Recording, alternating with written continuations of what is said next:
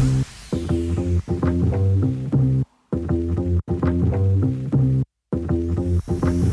know what you're listening to, right? 3, 2, 1. Uzima Health and Wellness. What the doctor say? Hey, this is Dr. K from Uzima Health and Wellness, and today we're talking to Dr. Richard Moses on our Thoughts Along the Way segment. So, Dr. Moses, welcome to the show. I think I know you. Well, thank you for having me, Dr. K. I truly appreciate being on the show with you. Well, let me tell you why I think I know you. First of all, you just finished from the United States Navy Department of Anesthesia residency program. You came in, this eager resident that I took notice of, that I knew was smart and sharp, and one of my favorites. You serve your country, and you continue to serve your country. And you also are a Black male physician. And we're going to start from the top. How did you go from high school to college to medical school? We're going to break it up in segments. Before we get started, as you mentioned, I am in the military, so there's a disclaimer that I have to put out there. Anything that I say in my personal opinions have no reflection on the United States government, United States military, or any aspects of the Department of Defense.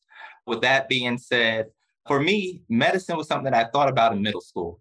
So in middle school, I was kind of finding myself. I started out as a kid with emotionally disturbed, anger management, learning disability. You? No. God will do it. And when God does it, it never looks the same. Well, amen. Well, it's God and some logistics. This is something that we have to talk about in the Black community because God will do it. But there are also some things that have to be, if we get biblical, they say faith without deeds is dead, right? That's true. Okay, so let's talk about the deeds that had to be done to help you as a young, angry middle schooler, knowing that you could be a doctor. Yeah, so it really started after I reached the last school. So this was a special education school. It was the last stop before boarding school. In that place, I was like, okay, I don't want to go to boarding school, but at the same time, I still don't have my life together. I came across two teachers, Miss Simpson and Miss Woods. This was probably in about 6th grade. They got me interested in reading. I started reading, and the way that they did this, because they gave us incentives. So it's like, hey, if you read the most books, you went to Six Flags, you got special lunches, you went out to different places. So I started reading, and then we got into a section of learning where it was about writing. So I wrote a poem, and they were like, oh, this is awesome. We're going to submit it to these places. And then it just continued to build from there. And they started kind of speaking life into me, saying, oh, you can do whatever you want to do. So at that point, I told them, hey, I want to be the first Black president of the United States of America. I don't know what they were on, but they were crazy enough to believe it. They were like, you're going to do it. You're going to be that next person. Meanwhile, you have to keep in mind that at this point in my life, I have been failing. So everybody else around me is like, no, you're not going to be the president. So everybody around you, Dr. Moses, who was that around you? Because, we say it takes a village as well. So who was your village? So I was raised by my mom along with 4 other siblings. With that comes with a series of other struggles. Like she had to work primarily. Single. She didn't finish college. So at that point, she was working like Wendy's and a lot of other jobs to kind of make ends meet. So when it came to me acting up and having to be taken to different schools, she was missing out on work. So for her goal was, let me get him into a stable place, do what is necessary so that I can continue to take care of the family. And you are the oldest? I'm in the middle. Shout out to where you're from. So I'm from New Jersey, raised throughout Essex County. Newark. Irvington, Orange, East Orange, you name it. I like to live there. Yeah. And, I'm glad that you said that because I remember a documentary on 60 Minutes about this boarding school in New Jersey that helped urban Black boys. It was a Catholic school, St. Benedict's Prep. They did a great documentary on them. So you were in the New Jersey area. We already know Newark is an urban city that does have some great things, but it definitely has its elements of blight, gun violence, poverty. And like what I love about you is being so honest. Your mother worked for Wendy's and you relied on school teachers to come in and basically create this village to help your mom, who's a single mom with children, who wants the best for them, obviously. So you get through these rough periods. No drugs, no gun violence, no gangs, right? I would love to say that there was there was some. My mom was very strict. She was old-fashioned in the sense that she believed in chastising. Okay. Belt and anything else that was within hand's reach. So anytime I strayed too far, she was waiting for me. That kind of kept me on track. At one point, I started to get involved in some gangs. At one point, I started to get involved with drugs, not personally, but there are different aspects of my life where I had exposure. Exactly. Okay. To be honest with you, that can lead to normalization.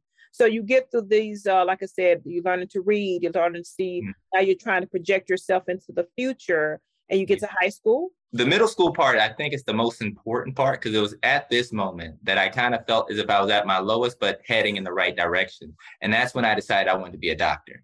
And my whole reason for wanting to be a doctor, I was like, hey, you know what? Right now in this moment, I don't trust anybody. And I feel like kids will be the most important thing that ever happens to me. And I don't trust anybody to deliver my kids. So I started out wanting to be a doctor so I can deliver my own kids. That was literally it. All right. You are a middle child, so that means you got some siblings underneath you. And so you're kind of a caregiver, nurturer. I would agree. So coming out of that season of my life, I already knew where I wanted to go. By the time I graduated middle school, we were having the discussion of whether or not I should go back to public school. At this point, I have had great behavior. I was excelling in my classes. Everybody was happy. We had the discussion with my mom, and granted, I understand her position. It was, well, you've been doing so good. I don't know what it's going to be like to send you back to a public school. So what we came up with is that I would go to a step down special education school, which was like an intermediate between public school and the level of care that I was receiving at the other one. So I went there, did it for about a half a year. And at that point, we moved to Orange, New Jersey. Orange, New Jersey said, hey, you know what? We have a special ed program in our public schools. We're not going to pay for him to go there. So my mom came back to me. She said, hey, they said they're not going to pay for you to go there. I will fight if you want me to. I was ready to go back to public school. So I said, no, let me go. So I ended up going to Orange High School, transferring in the middle of my freshman year. What I learned in that moment is I had spent my entire life saying I was abnormal, that I wasn't behaving like normal kids, to arrive in a public school in a special ed class where all the kids in the regular classrooms were behaving similar to the way I used to. That's amazing. Yeah. Did you remember getting tested? I did get tested. Every year I did have my IEP, which I don't know what it stands for, but I know it's a requirement when you're in the system. Individual Educational Plan. That's what it stands for. We have this argument, and this is a whole different segment about, young Black boys being relegated to special education. But for you at this point, it sounds like it gave you a lifeline. Correct. Because, we have some awesome special education teachers who recognize that just because you're in special education does not mean you're not gifted and talented. Someone said the same, that you have to realize that special education, and I'm doing quotation marks, is also, it goes under gifted and talented if parents only knew that. Yes. So that's amazing. So tell me about high school. So high school, it was a straight shot. I was on a path. I think what was planted in me inside the 6th grade really carried me through the next few years to come. So once I got into high school, they had me in special education classes. They were like, you don't belong here. So they put me in regular classes. I went into regular classes. The kids were still acting up. So I didn't really learn much throughout high school because I was a good kid. So by nature of being a good kid, a lot of times I got away without doing any of the work because there wasn't a lot of work. Wow. Yeah, because the teacher is constantly trying to get all the other students in line. So I made it through high school. Rutgers came to Orange High School to do an interview. I was really close to my guidance counselor, Ms. Richburg, at that time. And she said, hey, Rutgers is coming. I want you to see them. So when they came, I sat inside the guidance counselor office with the recruiter, talked to them. I was accepted. SAT, GPA? Nothing. It was really, you come in, you talk to them. I guess there was some type of program that they had with the high school where they came in, they sat with a few kids, and then they decided to accept them or not. Now I'm going to tell you what the most important thing you just told me. And it also happened for me. And that is my guidance counselor handpicked me. That happened to me several times in my high school where I was handpicked for certain programs. I remember going to the Rice and Baylor Biomedical Symposium in Houston. I'd never really been on the campus of Rice. I was an urban inner city child, but my counselor said, you're doing this. And she also sent me to Morehouse School of Medicine to do a biomedical symposium with the other hand-selected students. Again, my guidance counselor, who I love, Miss McGowan of Houston, a legend, and her husband was also in public service, said, there's something about you. And so I'm just saying that we're so fortunate, even though we're urban city kids with our own struggles with family and what have you, to have a village that includes teachers, guidance counselors, and they've been rare. And with COVID, I'm almost non-existent. And that's just very detrimental to the path, the trajectory as you're thinking about this. So what else? What else have we? Go to Rutgers. We're Rutgers now. We're getting jiggy with it. But you said you was just a quiet kid, so you passed through high school. So what was college like? So I decided to go to Rutgers simply because I went to the campus. I absolutely loved it. One of the most beautiful campuses I've ever been on. I have a thing for open fields. They just kind of make me feel as if I can do anything. I can just run, knowing I can't make it to the other side. Well, back then I could. Now I can. But I just feel like I just want to run all the way to the other side. And they have one of those fields there. And I said, I'm going here. So I showed up freshman year, went into the SEBS EOF program, so School of Environmental and Biological Sciences, Education Opportunity Fund for first-generation college students. Oh, okay. All right. There, I didn't know it, but I was becoming a part of one of the best groups possible. So I met somebody who is still in my corner to this day called Dean Fraser Foster, who is a force to be reckoned with. And I remember during that summer program, we would sit down in a circle, all the students, and he said, hey, you know what, we're going to talk about what is going to keep you on track. You know, when things start to get tough for you, when you feel like you're quitting, what is going to be the thing that brings you back to being focused on being here? And I said to him in that moment, I said, it's my future kids. And we had an argument. He said, well, you need somebody who is physically here, who is going to hold you accountable. I said to him, I said, you know, the thing about people who are physically here is they can let me down. Oh, my future kids, they can't let me down because they're not here. Wow. Dr. We Moses, let that go. you was really into having these children, wasn't you? I was. And you don't have any children now. No children yet. No children. Okay, I understand. I just for the record, let the record say nothing else.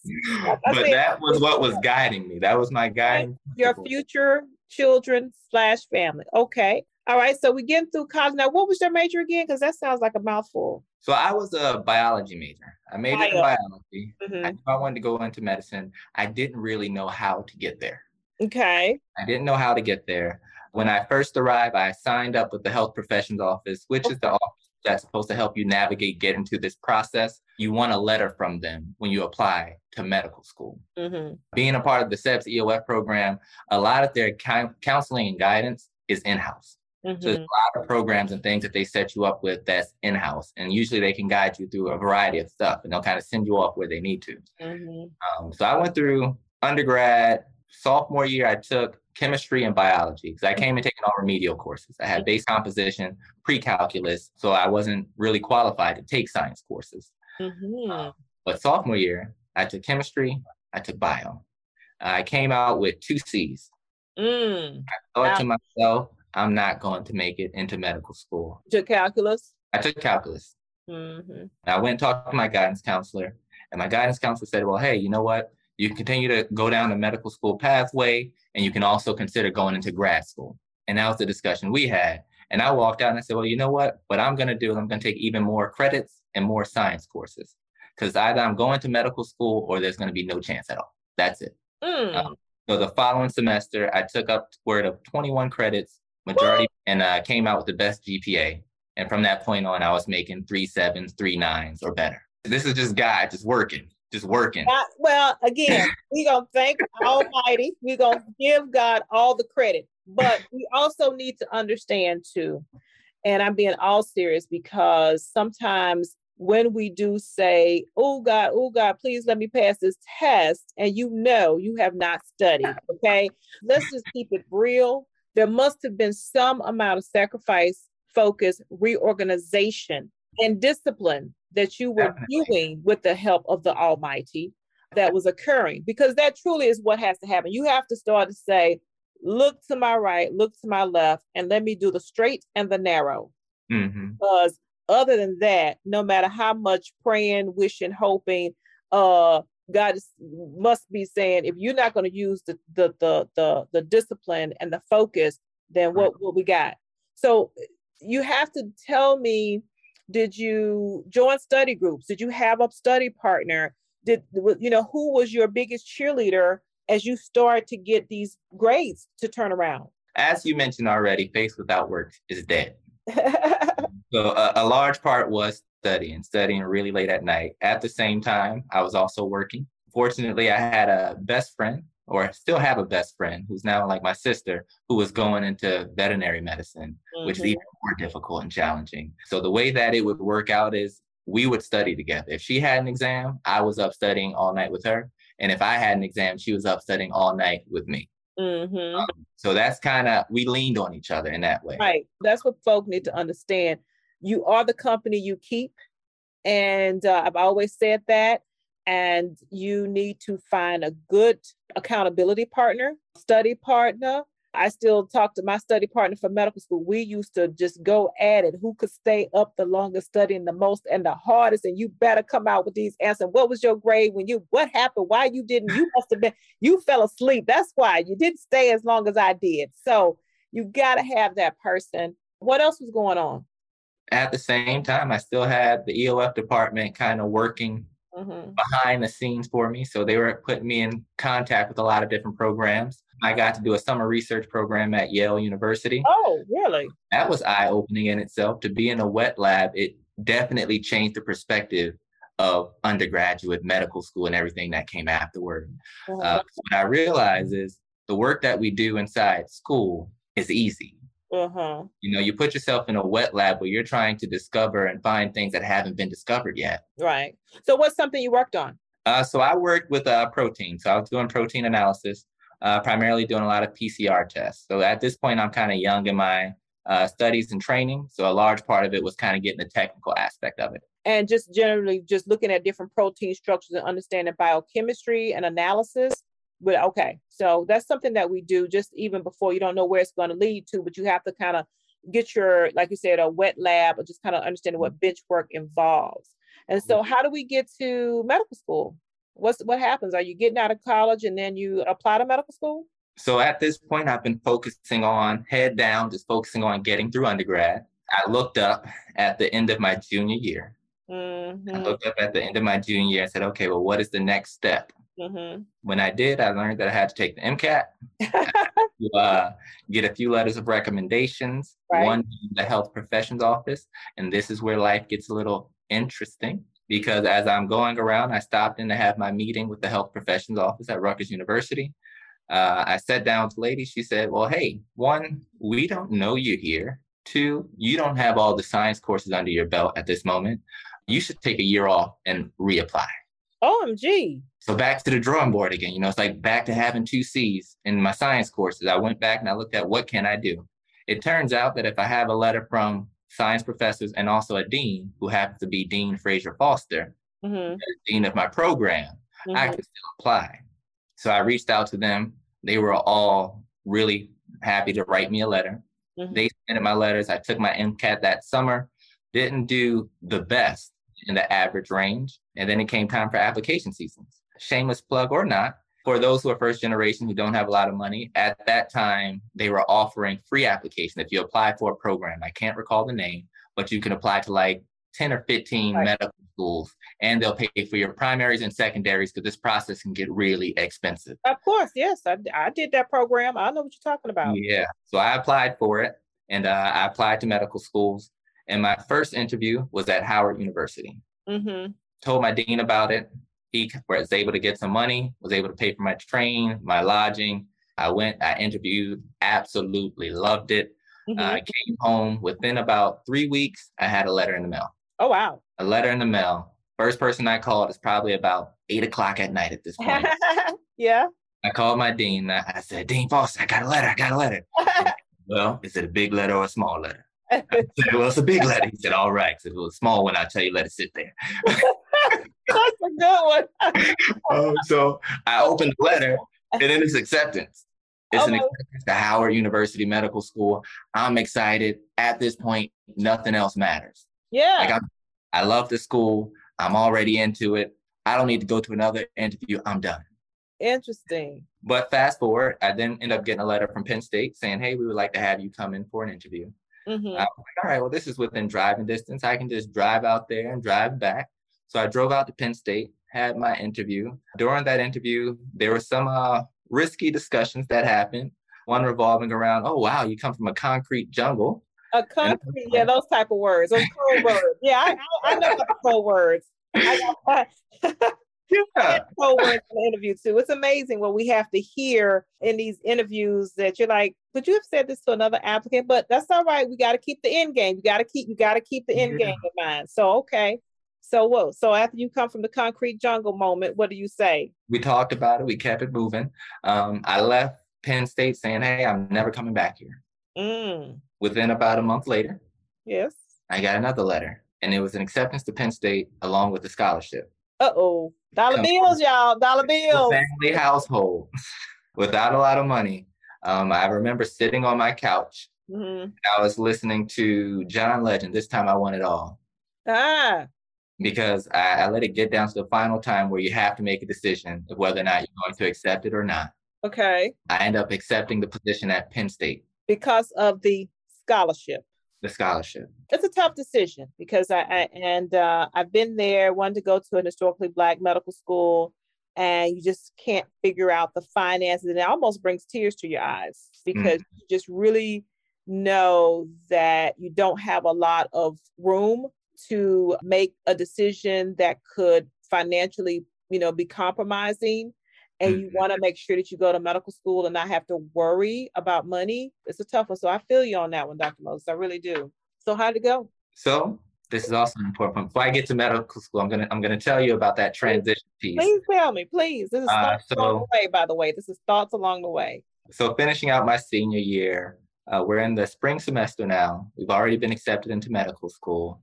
We still have some serious science courses to finish. I think in my spring semester, I was still taking biochemistry, system physiology, human parasitology. I still had an organic chemistry lab that I had to finish. That's a lot of sciences. Before you got accepted and you still had all these to take?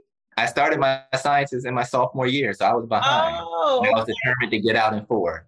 So I still was kind of crunching everything in. Wow. Mm-hmm. But during this process, I applied for the United States Army Health Profession Scholarship. I applied for them because there were 3 thoughts in my mind. 1, I wanted to serve my country. 2, I wanted to travel the world. And 3, they were going to pay for medical school. It was a no-brainer for me. Yeah. I applied, I started the process, but it kind of fizzled out. No follow-up. The recruiter hard to get in contact with, so I left it alone. And that happens sometimes too. Your recruiter don't respond to you, and you can be like, where am I? And it's easy to talk yourself out of it. Okay, I get it. Yeah, but I remember my last final exam, which was system physiology, and I did all the math because I had to make sure I passed these courses unless it didn't matter that I got accepted. But I did all the math, and I was walking to my last final exam. At this point, I could fail that exam and still pass. Okay. And I remember there's a song, I think her name is Sia. It says, shoot me down, but I won't fall. I am titanium. Identifying that I'm at a point where nothing can go wrong. Like, this chapter is already done. So I went and I took that exam. I finished, left Rutgers University, went to Penn State, moved in, got hit with the biggest bill on day 1. It was $60,000. Ooh! I graduated undergrad with $25,000. For 1 year, it was $60,000 at Penn State. And that was probably what your housing and some other things? Correct. Correct. And that was before the scholarship, but it was still going to be a boatload. And it just so happens that on day 1, they also have an orientation where the United States Army, the United States Air Force, and the United States Navy all come out and talk about the Health Profession Scholarship Program. Mm-hmm. Yes. With all that in mind, and I had applied for loans, but I didn't qualify for loans. You didn't qualify. I didn't qualify. I had made a reckless decision in undergrad, which put a debt on my credit report. My mom didn't have the credit to co-sign for me. I didn't know anybody else who would co-sign for me. But in retrospect, I did know people. I just didn't know how to engage them. I understand. And then I was thinking about family, and I was thinking about friends. I wasn't thinking about my network. Like my dean, I believe that if I had asked him, he wouldn't have. Yeah, and I understand. And that's a tough one to go to somebody about this type of debt. But it's also about being honest and then they can tell you what they can and can't do, or tell you what your resources are. And I think this is a good pause segment because the problem with, in terms of Black students getting into higher education, they always talk about the money. President Biden has now, thrown lenders, student loan recipients a lifeline. But something that we choke on, of course, is, how much is that going to cost? How much is that going to cost? And, I had a boss who basically said, Kendra, this is an investment into your future. It's really because Ms. Bell said that to me, that I kept asking the financial aid, and not really getting afraid of that information, because I never forget when she said, this is your investment in yourself. And you have to understand that we have to stop being afraid of having these conversations. Although we know education is expensive, there are ways to pay for it. So you decide, I'm gonna join the military. Before I did that, though, let me tell you. Yeah, please tell me. I wrote Oprah a letter. I said, Oprah. What you write Oprah to say? What you tell her? What you tell her? I was tapping into everybody's email box. Well, you name it. For your own good. What you gonna tell Oprah? What you gonna tell Oprah? I wrote her a whole letter. And mailed it. Say, Dr. Moses. I wish I would have kept it. I wish I would have kept a copy. You should have. What you write Oprah for? What she was gonna do? I mean, if anybody can do it, it's Oprah. Oh, you right about that. She said, you get a car, you get a car, you get a car. She giving out cars. She can help me with this bill. Yeah. Oh, I was digging. I was digging. Hey. But I started the process with the United States Army and the United States Navy, the Air Force, not the Army, the Air Force and the Navy. The Air Force, their recruiter was really difficult to get in contact with. Yeah, that happened. Navy. That's why I dropped off, to be honest with you. I dropped off because of that. Yeah, the Navy recruiter was on point. Every document, every meeting, every exam. With that, I was like, this is the place to be. Okay, all right. I want to be with the Navy. I want to be with people who have their paperwork and everything in line and in order to move forward. So I decided to proceed with the Navy. All my paperwork was done within the first month and a half. And here's the trick. That's the trick. It's always something. The moment spring semester started, my package was approved. Okay. So what that means is the Navy pays for 3.5 years and I still owe them 4 years. Yes, that's right. But that's the trick. Why is that a trick?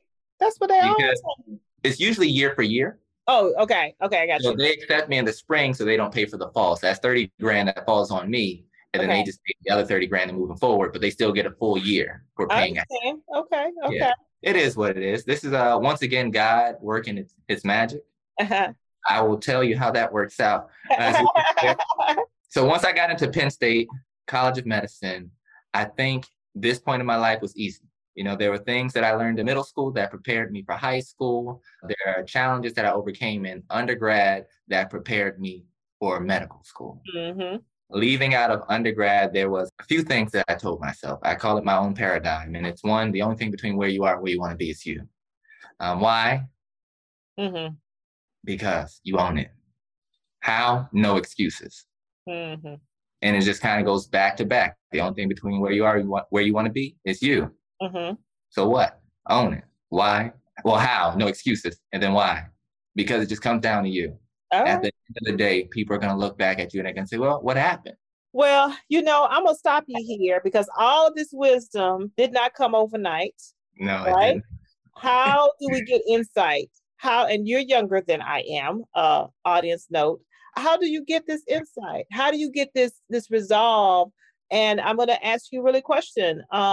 People want to know, you talked about your mom. Where's Dad? Dad, for most of my younger years, he was in jail. And then when I turned 18, because I remember this, as I was getting ready to go to Rutgers, he was working there as a janitor. Working where? At Rutgers. Oh, really? So your dad was a janitor at your university while you were enrolled? No, this is why I remember it. If he remained a janitor, I would have had free tuition, but he ended up moving to South Carolina once I went to Rutgers. Oh, he left Rutgers and he moved to South Carolina. Correct. Did y'all have bonding time at all? No. No. I feel like for me, a large part of my earlier years was trying to be noticed by my father while he was trying to figure out his life and going through prison. And then my later years was me focusing more on me Interesting. and the things that I want in life and the story that I want to be able my life to tell. Yes. So by that point, he had recently got out of prison. He was working on getting his life together. He was engaged and getting ready to get married.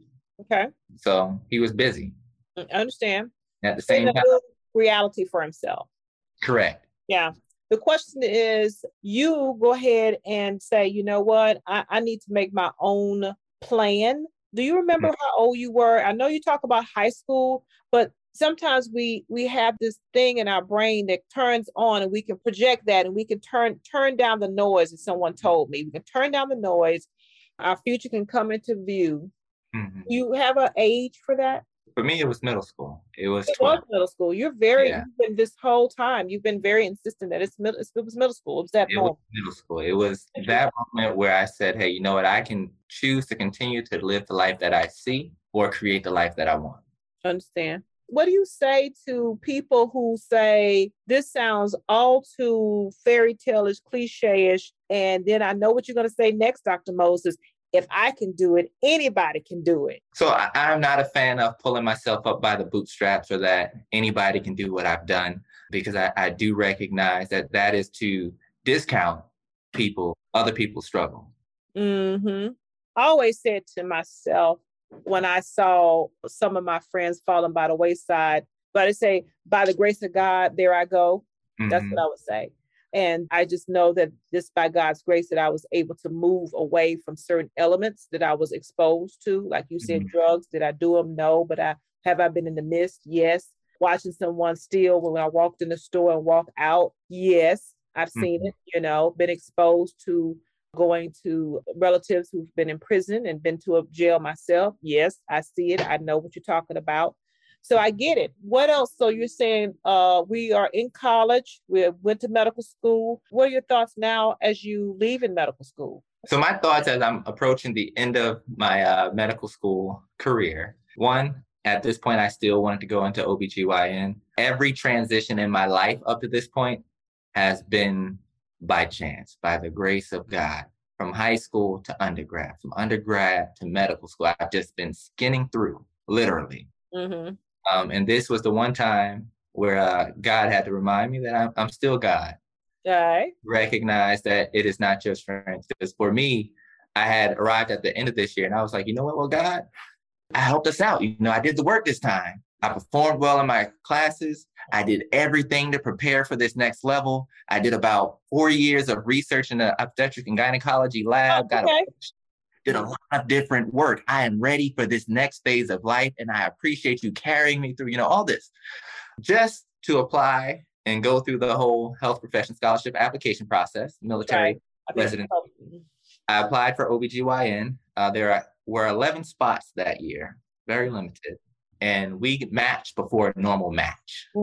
Yes, that's right. So I found out that I had matched. I was at an Indian restaurant with my best friend, Dr. Sarika Samuels, who does veterinary medicine, and then my other best friend, Jeremy O'Brien Griffin, who does writing and performing arts. Very nice. And I opened it up, and it said I had matched to a transitional year internship. Yeah, that happened to me. That's a letdown. I didn't apply for a transitional year internship. Yeah, they put you there. Yeah, I remember my discussions with my recruiter. It was, hey, you have no responsibility. You don't owe us anything until you are done with your training. I went back through my military contract, read it all out. It stated that, hey, you only have to apply. It did not say that we can assign you anywhere inside our training. I sat back, because I always do this. Every time something happens, I always sit back and I think about what are my options. And I said, well, hey, I could lean on the contract and state that, hey, I'm going to go still apply civilian and do 1 year there. But after that 1 year, the military will pull me back. Yes. And when they pull me back, it's not going to be pretty. So I decided I was going to go in for a transitional year internship. That was one of the most bitter times of my life. Really? And it was an interesting time because for a lot of people around me, for me to become a doctor is great. Right. And I do want to highlight that, going through this process of higher education and still being connected with family, a lot of times there's not a space to talk about the struggles that you have because they don't compare to people who are trying to eat and live. That's right. And find a job. Correct. Right. And so this is another one of those moments where it's like, well, hey, yeah, I didn't get the residency that I wanted. And I'm about to go do a transitional year. And they're like, well, hey, at least you're a doctor and you're going into a residency. I don't get it. Yeah. So there really wasn't a space to kind of release or to express No, they don't get it. dissatisfied I was. Yeah. Because the response was always, well, at least you're a doctor. I got it. I said I felt like a failure. And, I did it for years to come up with that. And it's not, but again, they just don't know how you feel. And you're looking at everybody go, oh, yay, I get to go to be start my training as an obstetrician. What did you do your research in? So I did my research on bacterial colonization of the vagina and just kind of looking at how different bacteria affects the pH balance. Right. Bacterial vaginosis versus chlamydia, or just focus on bacterial vaginosis, a common vaginal bacterial. Okay. All right, cool. So you just focus on that. You did that for 4 years? For about 4 years. So I would do it intermittently throughout first and second year. And then as I got closer to my 4th year, I had a lot of time to kind of just stay there because the lab was at Brigham and Women's Hospital. Oh, I just found out that Flagyl still works? It still works. I think there's still a lot of research going on about whether or not we can use probiotics. Probiotics, yeah, that was that. It's not evidence-based medicine yet, but that's where the research is leaning. See if there's a benefit to that. Okay, cool. All right, so you did all that research to come up with a transitional year. So I went into that internship extremely bitter. Dr. was my reminder that I love medicine. Okay. The only thing that kept me going was patient care. The only reason I studied, the only reason I showed up on point, willing to give it my all, was because there was a patient in front of me. Somebody who was asking for my help. So I showed up with them in mind every time. And that carried me through that year. Following that, I went out and did a general medical officer tour. So for Navy, they have this program where most people were doing an intern year, and then you go out and be like a primary care doctor for active duty military members. 2 years. Those 2 years turned out to be the most transformative for me. You did 2 years. 2 years. I guess it's also important for me to mention how I ended up in anesthesia. So another part of that. I'm waiting on when you saw the light and came over and allowed for me to grace you with your staff. So during that transitional year, my goal was to do everything related to OBGYN. So OBGYN is a surgical specialty. So I was rotating in the surgical ICU, which is ran by anesthesia at Walter Reed. I also did a rotation with anesthesia. I wanted to know what was happening all around. Okay. And for patient care. When I went through both departments, the personalities were in line with mine. Very relaxed, very, let's talk about it, but we're not going to sit here really long. It's either it works or it doesn't work. We're going to do it or we're not going to do it. You can't give away all our secrets in anesthesia, okay? You can't give away all our secrets. And then I love that it was hands-on. So when I went out to Okinawa, things started to open up for me. And there was 2 songs. So I love music. One song going into my intern year, it was asking, how far will you let me go? How abandoned will you let me be? And I remember, I do not know. All I know is, how far will you let me go? How abandoned will you let me be? That sounds like a country song, but it's nice. Come and Fill Me, Jesus. It's a gospel song. Oh, gospel. Okay. Yeah. And I remember just listening to that song on repeat whenever I was in my car, just kind of breaking down, like, what is going on, God? Like, I've done everything. I'm right here. Just to arrive in Okinawa, where it felt like though my life wasn't in order and it was in complete chaos, I was in complete peace. It was almost like standing in the eye of a storm. And at that point, there was a song saying, take everything. I don't want it. I don't need it. I just want you. How that song go? Won't you take everything? I don't want it. I don't need it. God, I just want you. And then all that good stuff. So you missed your first calling, which was to be a singer. So I was pursuing that in undergrad also. You were. Talk about, I was just all in science class and God Almighty stepped in. Yeah, you was also singing, right? I was. And a fun fact, you told me that you applied, did you audition for American Idol? I auditioned for American Idol, correct. What did you sing on American Idol? Ooh, I don't remember. That was so long. Song. It wasn't a gospel song. It was an old school song. I can hear you singing a John Legend. John Legend, I probably did something like that. I definitely did a lot of John Legend. Give me your best one with what's that? My nephew sings it. Give me all of you. What is that? What's all of me? Where you go? Oh yeah. And I give you I don't know the words.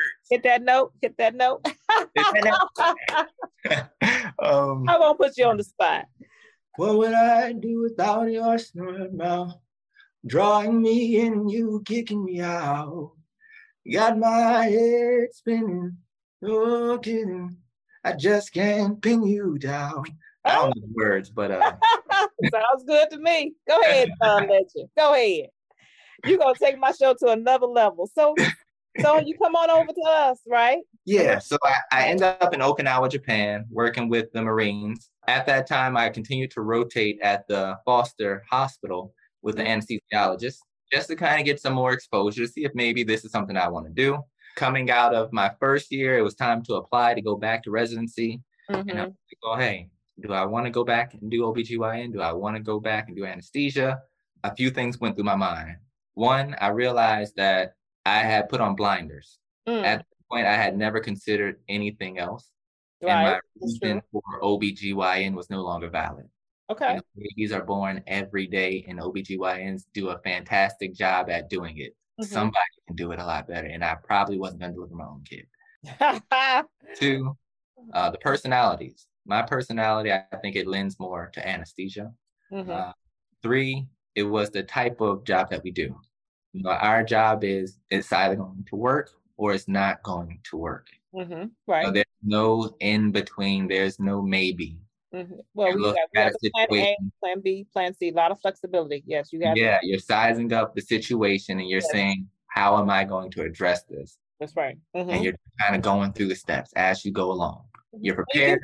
And you get women's care. And that's another thing. You do get women's care as an anesthesiologist. And so you that need to be involved as much as you want to be in terms of obstetrics, delivery, advocating for women is definitely part of what we do. So I decided to apply for anesthesia. I got accepted, and I came back to Walter Reed, where I met you, Dr. K. That's where we met, Dr. Moses. Yes. And you thought I was laid back and no. All those good things. Laid back. No, I'm not. Well, I'm serious about my patients. I think you know that. I'm serious about my patients. And you wasn't just going to come in there and do anything, right? Correct. But it was a pleasure seeing you develop and mature into the specialty and take that leadership seriously, and also take the charge of being both a physician, a care provider, and also just applaud you for also being in the military, because you all have other duties and other responsibilities that come along with that. So your rank now is what? Lieutenant Commander. Lieutenant Commander. And you did your payback for medical school, or you're doing that now? Where are you in that process and that commitment? So I'm doing that now. At this moment, I owe 3 years for medical school. How does that feel now? You know, you had your moments, like you had said, the disappointment, or you felt like, why didn't I get the position I wanted for residency? And you struggle with looking over your military documents, like, what did I sign up for? And I think I've heard other people say that too, right? Like, you always had that, what exactly? Because I was just desperate. I wanted my medical school paid for. And so I wrote a piece, you know, Smart Black Girl, on my website, because we talk about this issue of not, you know, being smart, going through school, but the financial burden. And we have to really consider that there must be some sacrifice. Correct. There must be, and the medical corps and joining the medical corps for the military is one way to get your education paid for, or doing ROTC in college. And I think that for us who either first generation professionals or don't have family members who joined the military, sometimes the information is scary to absorb. So we just say, no, I'm not listening to it. You say, okay, hey, gonna do it, gotta do it. And then you're like, okay, wait a minute, what did I sign up for in my desperation? And then would you say it all worked out? Yeah, I would say it turned out to be one of my better decisions. I think my entire life has been what I call a blessing in the pipeline. And so blessing in the pipeline, even in this moment and being in the United States Navy and going through a transitional year internship, going out to Okinawa, it's because I had set up to do OBGYN, Had I got accepted in the United States Army, Yes. it's likely that I would have done a straight through program because that's the way that they are set up. Right. But I got accepted into the Navy. Mm-hmm. The Navy is set up differently. Yeah. And they have different requirements, though they are shifting to straight through programs. But at that time, it was 1 year internship, and then you do 2 years GMO. This break was necessary. It was necessary not only from a career standpoint of, well, what is it that you want to do? Okay, yes. You came out with this idea that you wanted to be a doctor. You wanted to do obstetrics and gynecology at the age of 12. Mm-hmm. You never considered a life doing anything else. Mm-hmm. Throughout this process, it's been a growth for us from a spirituality standpoint. Yes. And how I believe and trust in God to carry me through and what his plans are for me in my life. Because those were different periods where it's like, okay, well, I'm here now. I did it. And it's like, no. I got something else for you. There's more in store. Right. Your thoughts are not my thoughts. So just being mindful of that. And then getting to a point where I love what I do. Yes. You know, since the very first year as an anesthesia resident, CA1, yes, there wasn't a single day where I didn't love what I did. And it showed. It really showed that you were enjoying it, that you met the challenge. The question is, you know, you really feel that way. And now you're about to do what? So now I am a staff anesthesiologist at Fort Smith, which is, it's a different feeling. And I'm really enjoying this phase. And I'm more excited that I get an opportunity to go on one of the Navy's medical ships. So I'll be going on the Comfort. How long you got to be on the Comfort? Don't know yet, but I don't mind. Yeah. I feel like this is what I signed up for. All right. When I imagined myself joining the military, I imagined myself being forward deployed in an area doing work that's critical. The Comfort is one of our mercy missions, our humanitarian missions. Correct. That's nice to be a part of a mission. That's really something that you'll remember as you look back on your career in the military. And so when you wrap it all up, how's mom and their siblings? Everybody's doing well. And what do you say this is because of the leadership and the stewardship that my mother had? What will you say was the ribbon in the sky for your family? Because in Newark, you know, there are a lot of families. A father went to prison. Mom had to have fast food. I know you said she was a stern disciplinarian, but sounds like she was able to keep her eye on your educational process. What do you think was the ribbon in the sky for that? I think there are things that I get from my mom. And I think one of the biggest things that I get from her is my hustle. Your hustle. All right. My mom is one of the hardest working people that I know. That's the beautiful thing. You know, you put her in any race, in any room, and she will likely outperform anybody. That is outstanding. She's proud of you, I'm sure. Oh, yeah. You would know if you met her. I know what I missed. In the daily line. That's my baby. That's my baby. That's outstanding, Dr. Moses. You know, we're at a critical time where we are saying that, of course, we have not been able to increase the number of Black male students in medical school. They said, I think we're in almost a 2%, if that high. Black medical students overall, 6.5%. Okay. And I'm going to ask you this, like I asked my other interview, what do you think that we need to do to increase that number? Is it a messaging and how early or what? I don't want to be cliche, but I will say representation matters. Representation does matter. Representation matters, and not just being present in your place of work, but being present in the places that these kids are. Okay. For me, my pediatrician was a Black female. Throughout this entire process of becoming a doctor, she never really spoke on me becoming a doctor, but she was an excellent pediatrician. Okay. So you had exposure early to a Black physician, so therefore you knew that it existed. The connection didn't happen there. It never connected with me that, hey, this is a Black person, I'm a Black person, they're a doctor, I can be a doctor. Okay. Because that was never our discussion. And that's why I'm saying representation matters where these kids are. The men that we want to go into medicine, they need to be interacted in that way that plants an idea. Okay. All right. So you believe that we need to start earlier and we need to have some more boots on the ground, grassroots efforts to connect our young Black boys Correct. to the concept of medicine. Correct. And I think this is important because I had you and you were gracious to come out and support me on my health initiative. That's actually one of the goals that I have with my initiative, Lace Up Leading Athletes to Continued Excellence. And that is that we are boots on the ground at an event, track meet, doing a healthcare initiative where someone could run up and meet a Dr. Moses. And I think that's outstanding. I mean, I think that's really what you're saying is perchance you've interacted with somebody at a community event and they asked you what you did and you'll tell them what. It depends on what kind of event I'm at. If I'm amongst rising students and people who are aspiring to different things, then I'm a doctor, a medical doctor. But why do you say if I'm in a room of professionals, then I'm just a military officer. Okay, no, we're talking about when you're out and amongst the community that you're talking about. If you're at a church fair, are you going to tell them, hey, I'm Dr. Richard Moses? No. Why not?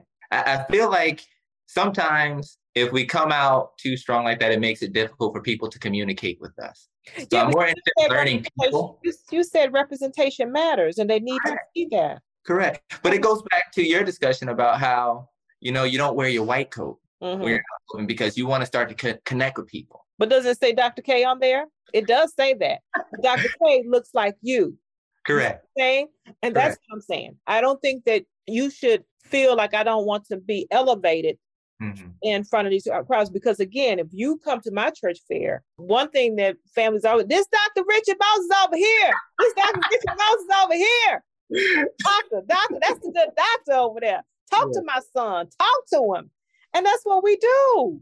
Correct. They do that all the time. So I do want to encourage you to do that, to not be afraid to be in the midst and say, yes, I'm Dr. Richard Moses, and how you doing and how's school, son? And this is the things that you need to do. I do think that, like you said, representation matters, and it does matter. I've been in the beauty shop. I'm like, please, I just want to get my hair done. Why, y'all? But then I had to kind of say, they're proud of me, just like I'm proud of you, and they want to show me off. They do, even if they say, what did the doctor say? So I'm gonna let you have the final word. What do you want to tell me? Final word is, I love what I do. I think being a physician is an amazing career that anybody should pursue if they have a heart for caring for other people. We have the opportunity to be welcomed into vulnerable spaces at vulnerable times. It's important to never take that for granted. I am always available. I do a lot of mentorship and public speaking. And on the topic of representation matters, one of my goals in the future is to start a nonprofit, Lily in Hands, which will focus on inner city youth, bringing them into STEM majors and medicine, if that's what they prefer. Now, what do you want to call your nonprofit? Lillian's Hands. Lillian's Hands, and I'm a guess that's your mother's name? That's actually my grandmother's name. Okay, I love it. I love it. Yeah, my grandmother, she was murdered when my mom was 17. Wow, we'll have to do another story now. There's a lot of things happening. Woo, Dr. Moses, the grace of God, I've been kept. Okay, well, I want Lillian's Hands. I look forward to learning more about it. I look forward to you telling me all about what you conceive that to be and how I can support you. And you always are welcome on Uzima Health and Wellness platform as we, have this kindred spirit of getting out in the community. It has been a pleasure to be a part, just a small part of your development as a physician, a caring physician, and a very skilled anesthesiologist. And I definitely salute you for serving your country and serving your country well. And we will, what do they say in the Navy? What do they say? Because you're going off onto the comfort. Tell me now, when they tell you good luck and God bless. So they don't tell Dr. Johnson, have a fine Navy day. Yeah, that's what it was. Have a fine Navy day. Thank you, Dr. Moses. Thank you, Dr. My pleasure. All right, thank you.